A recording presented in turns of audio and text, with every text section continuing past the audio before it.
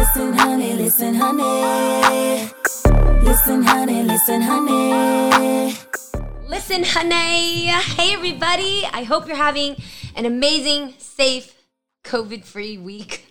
I keep waiting each week to see if things become different, where I actually don't have to run through my house looking for a mask 5 minutes before I leave the house, because that's just been my new norm. I never can find my mask. It's worse than my house keys. But no, that is the way that it's been. And I'm hoping that everybody out there has been listening to my podcast and just feeling positive, and that you're quarantining with people that you enjoy, and that you are at least spending quality time with yourself. I know if you're listening to my podcast, you're doing so. So thank you so much for spending time with me. This week, I wanted to get into some yummy discussions about sex and relationships. And I had to speak to an expert who not only knows a lot about these topics, but also has a podcast herself. And I am talking about the author with a PhD. She happens to be a TV host and a speaker. Dr. Jess is with us all the way from Canada right now. Hi, Jess. How are you doing? I'm so good. Thanks for having me. Yes, absolutely. So you're in an area right now where you guys don't have to wear your masks. You're not required for it, right? We have to wear them inside. We don't have to wear them when we're outside. So you don't have to wear them when you're walking down the street. And if you get to a restaurant, you wear it inside until you sit down at your table, and then you can take it off. Are you guys dining inside in your restaurants around Canada? So it's all different because it's so damn big. But in Toronto, yes, you can dine inside, but it's limited capacity. And honestly, most people are opting not to. So when you live in the Great White North, you wait all year to eat and drink on a patio. Everybody just wants to be on a patio. We're not trying to be inside because we know that winter is coming. Oh no, oh my God, that's so good. But then it's going to get freezing cold. So that might be better for you guys, right? Yes, I'm not a winter person, so I'll be moving around back to my family's homeland, I think. Oh man, well, Doctor, thank you so much for joining us today, and thank you for getting in deep with me when it comes to this topic, because I love getting different women's perspective. And for you, how did you become a sex and relationship expert? Like, what led you to this field, and what did your parents think when you said that you wanted to venture into this? Dear God, I'm Irish Catholic on my dad's side and Chinese Jamaican on my mom's. A Chinese. Right? Yeah, Jamaican, we call ourselves. So we are not allowed to grow up to be anything other than, a surgeon, maybe an engineer, but definitely sexologist isn't on that list. So it was an accident. Honestly, I became a high school teacher, and I was teaching downtown Toronto, students in and out of the system, 15 to 20 years old, and they were coming to me with all of these issues related to sex and relationships, unplanned pregnancy, STIs, abusive relationships, unhealthy relationships, and they didn't know where to turn. And so I said, you know what, I've got to go back and do research in this field to support teachers, because there's no book, right? If you teach math, there's a book. If you teach history, there's a book. They're rewriting it, thank goodness. But there's nothing when it comes to sex and relationships. So my background was really supporting and training teachers. That's my passion. It's not what I do, for a living. There's no living in it, but there's a lot of passion in it. And it was a total accident. I didn't even know the word sexologist existed when I signed up to, go back and study this. Yeah, you're right. And I've joked around a lot about this with other experts on my show when it comes to any education about sex, was the observation of my teacher rolling out this dusty ass television into the classroom, popping in an equally dusty videotape into the VCR, and then pressing play and leaving the room for 2 hours as we watched these weird tadpoles come at each other, and then a couple of fallopian tubes suck into each other, and then all of a sudden you'd see this green baby coming out of somebody's puss, and it's it's terrible. It's just. And then the next thing you know, some guy's trying to get down in your pants, and you think you're supposed to follow along and do whatever he says. You think you're supposed to get your fallopian tube out, right? Look for the tadpoles. So bad. And then everybody in school thinks they're sexologists, like the girls that are fast that happen to have had some, some experience with a senior is going to tell you everything you need to know about having good sex. And it's just so terrible why this has never been communicated in households. The same way your parents want you to learn about being careful and not talking to strangers, that we don't teach this so that we're comfortable about such an intimate subject, about something that we're all going to dive into. But some people have to wait until they're 30 or 40 to learn about the fact that we don't want you to jam things in there like that, and that we don't feel like it's sexy for you to be rough like, they tell you to, because it actually is really cheesy, and sometimes being sensual is actually cool and manly. There's so many weird things to it that you learn later on, but you've got to go through like 10 bad eggs to learn this. Absolutely. Yeah. That's why it gets better with age, right? We think in the media it's always like young people having sex. That's who's portrayed on film. But it gets better into your 40s, 50s, 60s, and beyond. The clitoris isn't a doorbell. It takes a long time to learn that. Yes. They always say that sex is better in your 40s. But you're right. It's not about the age. It's about the fact that you know what you like and you know what is corny by that point. Yeah, and you know how to ask for what you want, and you know how to say, you know what, actually, let's try this instead, right? You don't just like sneak away quietly and ask your friends, oh, he did this, how do I get him to stop? People always ask me that, like, how do I get my partner to stop doing this one thing? And I'm thinking, well, I can't get them to stop. Tell them. It's incredible how all I have to say is, well, why don't you try talking to them? And you talk about that all the time, about communication. I was just going to say, communication is the number. If I had a sex tip for anybody out there, it would be first, learn how to communicate. Learn how to tell them what you want. Be honest. It's sexy. It always is honest to say exactly what you want. In fact, have you ever heard yourself actually audibly describe what you want to see go down there?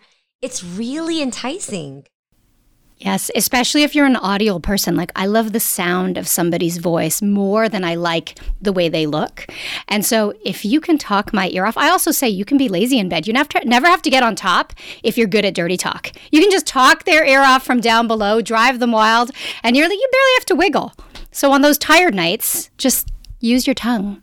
So as a sex and relationship expert, tell me 2 of the most surprising things that somebody would need to know. What are 2 things that you feel like you're still teaching today?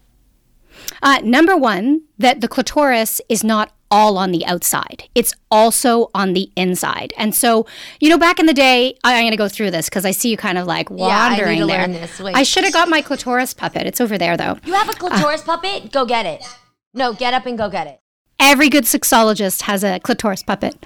Let me get her, Virginia. Your clitoris puppet is named Virginia? Well, I mean, we call her Virginia. She's not just a clitoris. So if we go back to the myth of the clitoris, so first we have to talk about the vulva. So vulva is everything on the outside, the outer lips. I actually don't know this. Okay, wait, what's the vulva? Everything on the outside. Everything. Yes, so the outer lips, the inner lips, the hood of the clitoris, the head of the clitoris.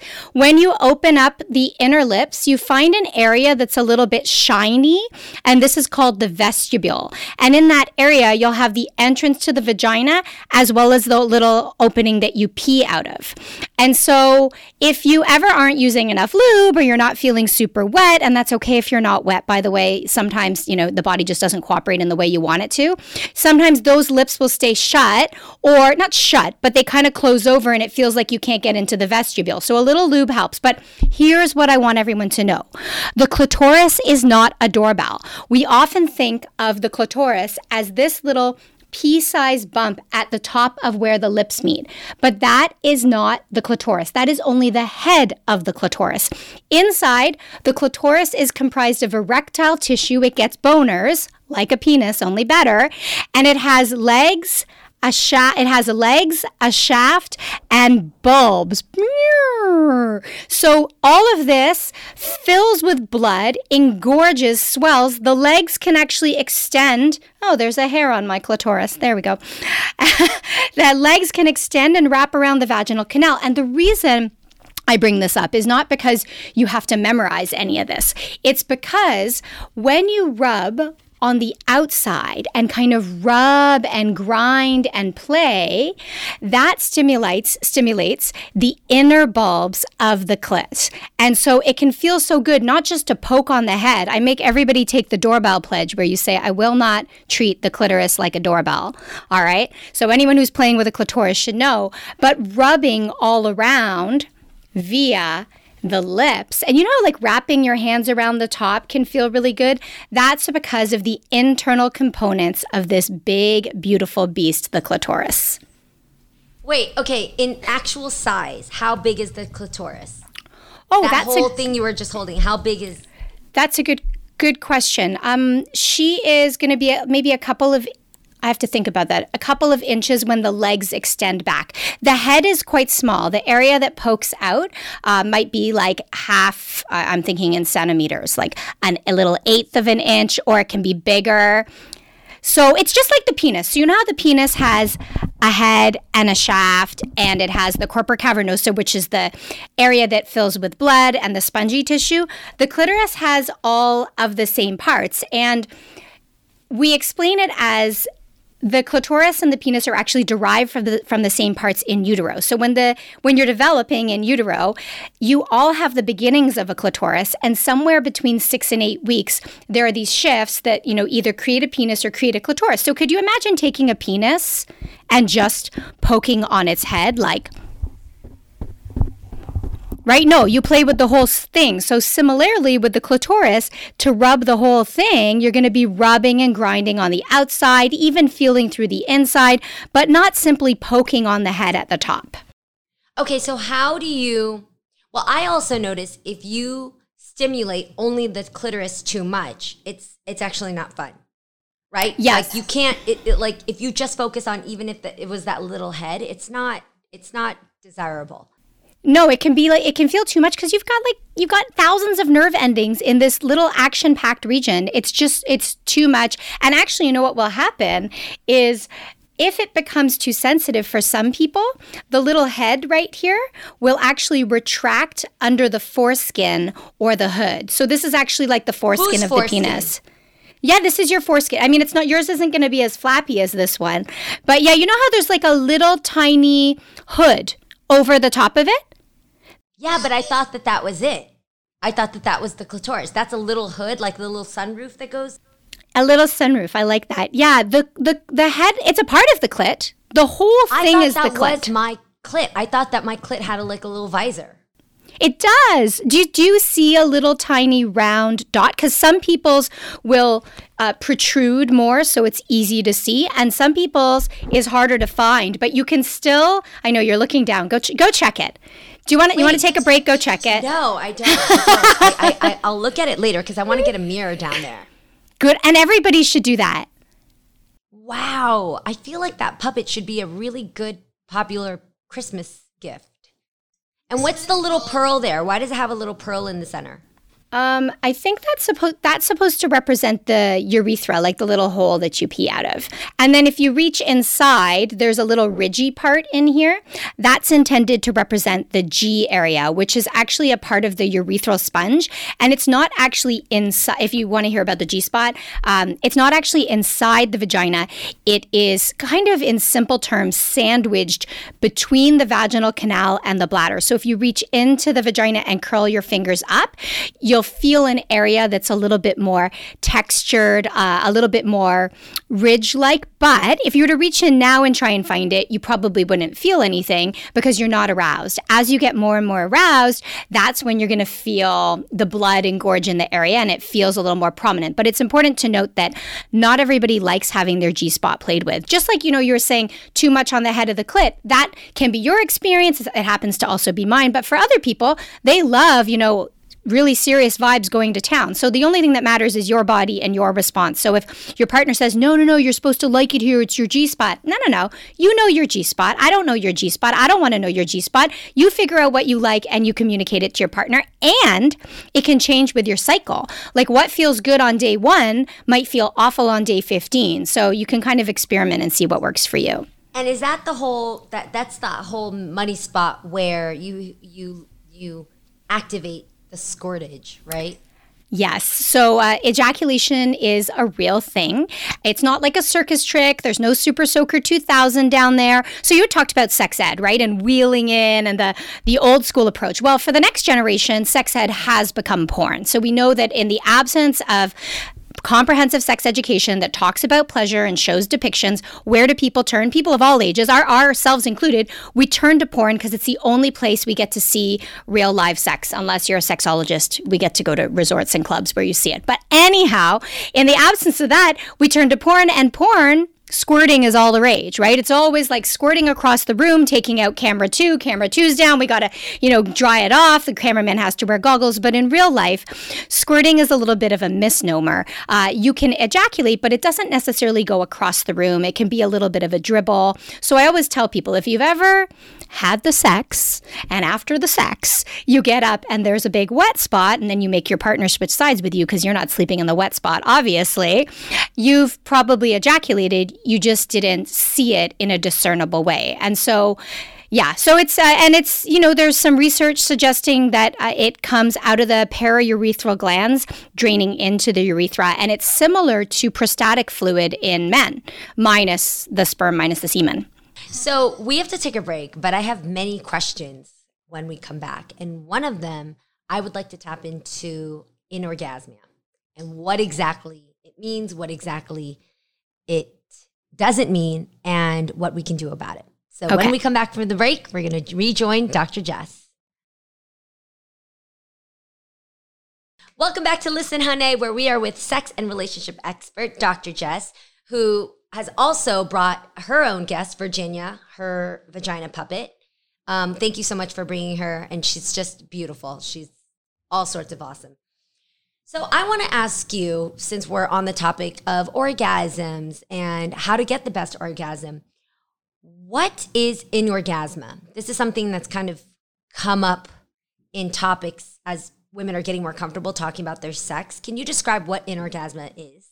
So anorgasmia is the inability to orgasm, right? So maybe it's primary, meaning it's always been this way. Maybe it's a later onset, meaning you can sometimes orgasm, you sometimes can't. But the reality is that many people don't have orgasms, especially when they have a partner in the room, because they're not doing what actually feels good for their body. So for example, some people are anorgasmic with a partner, but orgasmic on their own. And so I'll just ask them, okay, so what do you do on your own? And they, say, oh, well, I take my vibrator and I vibrate it here, or I rub right there. And I say, okay, so, and you can orgasm. Yeah, I can orgasm. No, what do you do with a partner? Well, we kiss and we go down and we do that. And then what happens? They're jackhammering. Well, of course you're not having an orgasm if it's not what works for you. So in those cases, anorgasmia is, really treatable. Use your hands when you're with a partner. Reach down while you're having intercourse. Use a vibrator. There are vibrators you can wear during intercourse that actually have a really thin line that slide into the vagina so a penis can fit in the same time, if that's the type of sex you're having. Of course, the data actually shows that women who have sex with women have more consistent orgasms than women who have sex with men. But there's nothing that these lesbian women are doing that guys can't also do, right? You've got the fingers, you've got the face, you've got the tongue, you've got that nose to get in there. So oftentimes it's a matter of switching things up. So that's the physiological route and approach. Now, of course, there are many other reasons we don't have orgasm, right? So it could be recovering from trauma. It could be that we have mental or emotional blockages. It could be simply that we're distracted, So if we think about folks being quarantined at home, dealing with the stress of COVID, dealing with, being hyper-vigilant everywhere we go, being mindful, having to remember all these extra things and extra rules, we are so worn out at the end of the day that we're simply too exhausted. Sometimes we feel disconnected from our bodies. Sometimes you're just having a day and you're not going to have an orgasm, which isn't necessarily anorgasmia. So you've got all of these different reasons. So when it comes to anorgasmia, can you cure it after you find the right partner who will take the time to find the spot or find the method? Or are there some people out there who just cannot have orgasms? Oh, that's a great question. So I'll address the first part first. So I don't know that it's just about the partner. Oftentimes it's really about you. So for example, there are some people who have never had an orgasm masturbating and they don't feel like they don't know what to do. They feel disgusted with their body. They've been dealing with sexual shame their entire lives. And so when I say, when you ask if that's curable, I think there are definitely things we can do to bring more pleasure. Another reason people don't have orgasms comes from performance performance pressure, right? So you create this negative feedback loop in your head that I'm not going to have an orgasm. I'm not going to have an orgasm. And then what happens? Cortisol spikes and you go into the stress response instead of into the relaxation response, which is required for sexual pleasure and sexual response and orgasm. So the minute you start thinking about it, just like when, someone with a penis loses an erection, if they think it's going to happen, well, of course it's going to happen because cortisol spikes and you don't have that relaxation of smooth muscle tissue that allows for erections. Well, guess what? We need the same thing. Oftentimes, when we're too stressed out, we're not relaxed enough to get our erections. Not that we have to have an erection in our clitoris to have an orgasm, but it doesn't suck. It can help. So are there people, the second part of your question is, are there people who will never have an orgasm? It's possible, but I don't know that it's because it's, a part of who they are or their countenance. I think it may have to do with maybe not wanting to work through, not having the tools. That mental blockage you were talking about. Yeah, absolutely. So would you say that every single person does have the ability to orgasm? I would say almost every single person, because there are always exceptions, right? So just like, parts of our body, like we could say everybody's born with 2 ears, but not everybody's actually born with 2 ears. But yes, I would say almost every person has the capacity to orgasm. Here's the other thing. Not everyone wants to orgasm. Huh? Who are these people? Who? Oh. So I don't want to conflate anorgasmia and asexuality. I want to be really clear about that. But there are some folks who don't desire sex. There are some people who don't experience sexual attraction at all. So folks who identify as asexual don't experience sexual attraction. That doesn't mean they never have sexual partners, because it might be a part of a relationship. It doesn't mean that they don't enjoy sex. It doesn't mean that they don't have orgasms. So I want to be really clear about that. But just as there are people who don't experience sexual desire and attraction, there are also people who don't desire orgasm. And you can have sex and love it without having an orgasm, right? You probably have. We've all had a day where we're not going to finish, or maybe that's not the appropriate word, but you've never had that day. But what day. What is this day? Why would you get into it if you don't finish? Well, I think because... No. What I understand what you're saying is there are days where you don't need to finish, where you're so pleased or you enjoy just the presence of each other and the intimacy that you don't need to finish. Yeah, and the connection and sex is pleasurable, can be pleasurable without orgasm. I misspoke and shouldn't have said finish, because one thing we try and do as sexologists is take away a specific finish line. So maybe orgasm isn't the finish, but I'm using this colloquialism and I shouldn't have. So that even, it speaks to the fact that we've made sex one thing when sex can be so many things. Like sexual connection can occur in so many different ways. So what's the best advice for somebody who is anorgasmic? So if you're on your own, masturbate more. Really just enjoy touching your body. Take pleasure in all the physical. Like our Western culture is so repressive when it comes to pleasure. When we eat in the West, you have to be quiet. You have to chew really, really quietly. We can't just, I was eating some sushi the other day and my friend is like, you're moaning with every bite. Well, it was really good sushi, but I've been told that I'm supposed to suppress that reaction. So can you find other areas, like if you're sipping a great wine, or even if just something feels really good, to let out some sounds and give yourself permission for pleasure? I agree majorly when it comes to audibly letting it out. I think people, this is going to be a bold statement. Ready? Are you guys ready? You're going to come for me. I can already feel it. At me. Here we go. People who audibly are free, moan, talking what they like, narrating what's happening, those people have better sex than people who are silent. Oh, I think that's fair, especially if it's a natural expression, right? It's allowing your sounds to emanate without inhibition. Yes. It's almost like when you stretch, if you probably don't think about it, but let's say if you were instructed to have the biggest, yummiest stretch, but to stay as quiet as possible, you're going to be self-conscious about it and you're going to be like, see, but if you really let it out yourself, like first thing in the morning and you're like, that's when you really get in there and you let it out, So I really do feel that people who are sexually free, audibly, vocally, have better sex. They just really let all of the crescendo take place, with the climax. I think that makes sense to me. Honestly, in fact, that with deaf folks, they make sounds in bed that are so different from hearing folks that they retrain them to make sounds that are socially appropriate. When I think we all probably do it. Probably there are moments in time where I just want to make like a really bass animal sound like ugh, but maybe I adjust it to like a little bit more because that's the sound I've been told we want to through sound porn. Cute and pretty. Not but I see what you're saying. Yeah. But it is nice when you find that partner where you can just go ahead and just, I'm comfortable with my partner to that point now where I'm like, I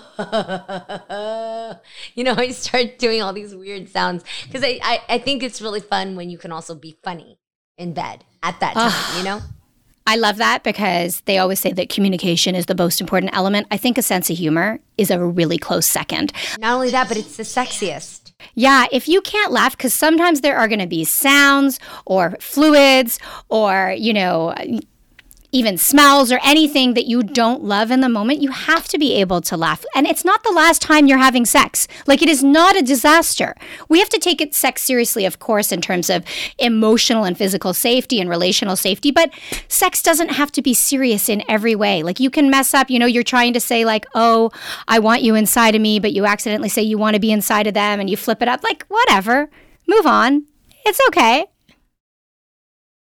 So, you mentioned one thing that I do want to circle back to because I find it very important and it's hardly ever talked about, which is trauma. You said one reason people can be inorgasmic is if they have suffered from trauma and may or may not realize it, but it's caused a blockage in their sexual enjoyment. So how do we break through of that? How do we even know that we're suffering from some type of traumatic experience? How do we know if it's affecting our sex life and what can we do about it? Well, if you've experienced trauma, it likely affects and informs every movement, every experience, over the course of your life. It doesn't mean that it's at the forefront, but everything from our past in some ways informs our present and future. And so sex, of course, if you've experienced sexual trauma, there's healing work that you're going to want to do. And so that might be with a therapist.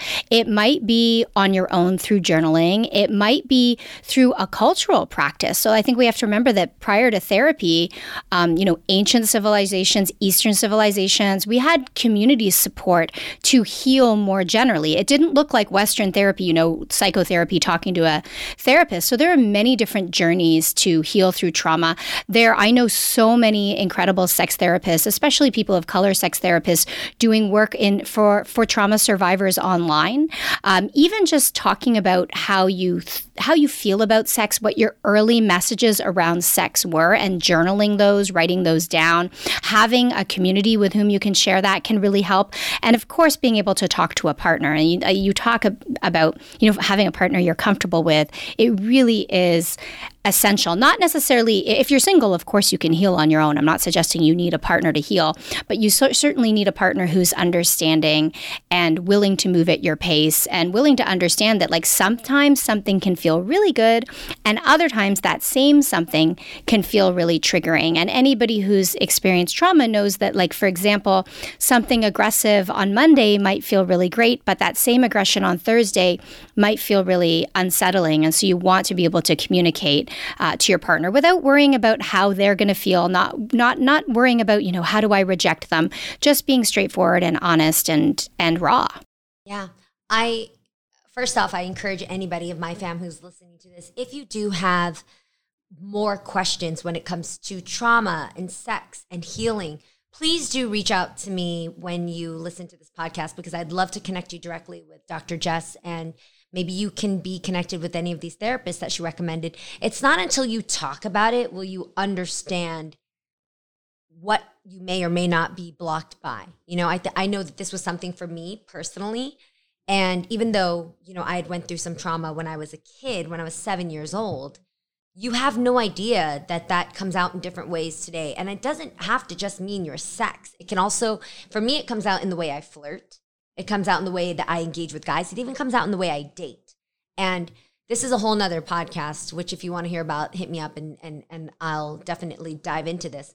But it comes out in other subconscious ways and can really stand in the way of your ultimate confidence without you even knowing it, because you've always done it since you were 20.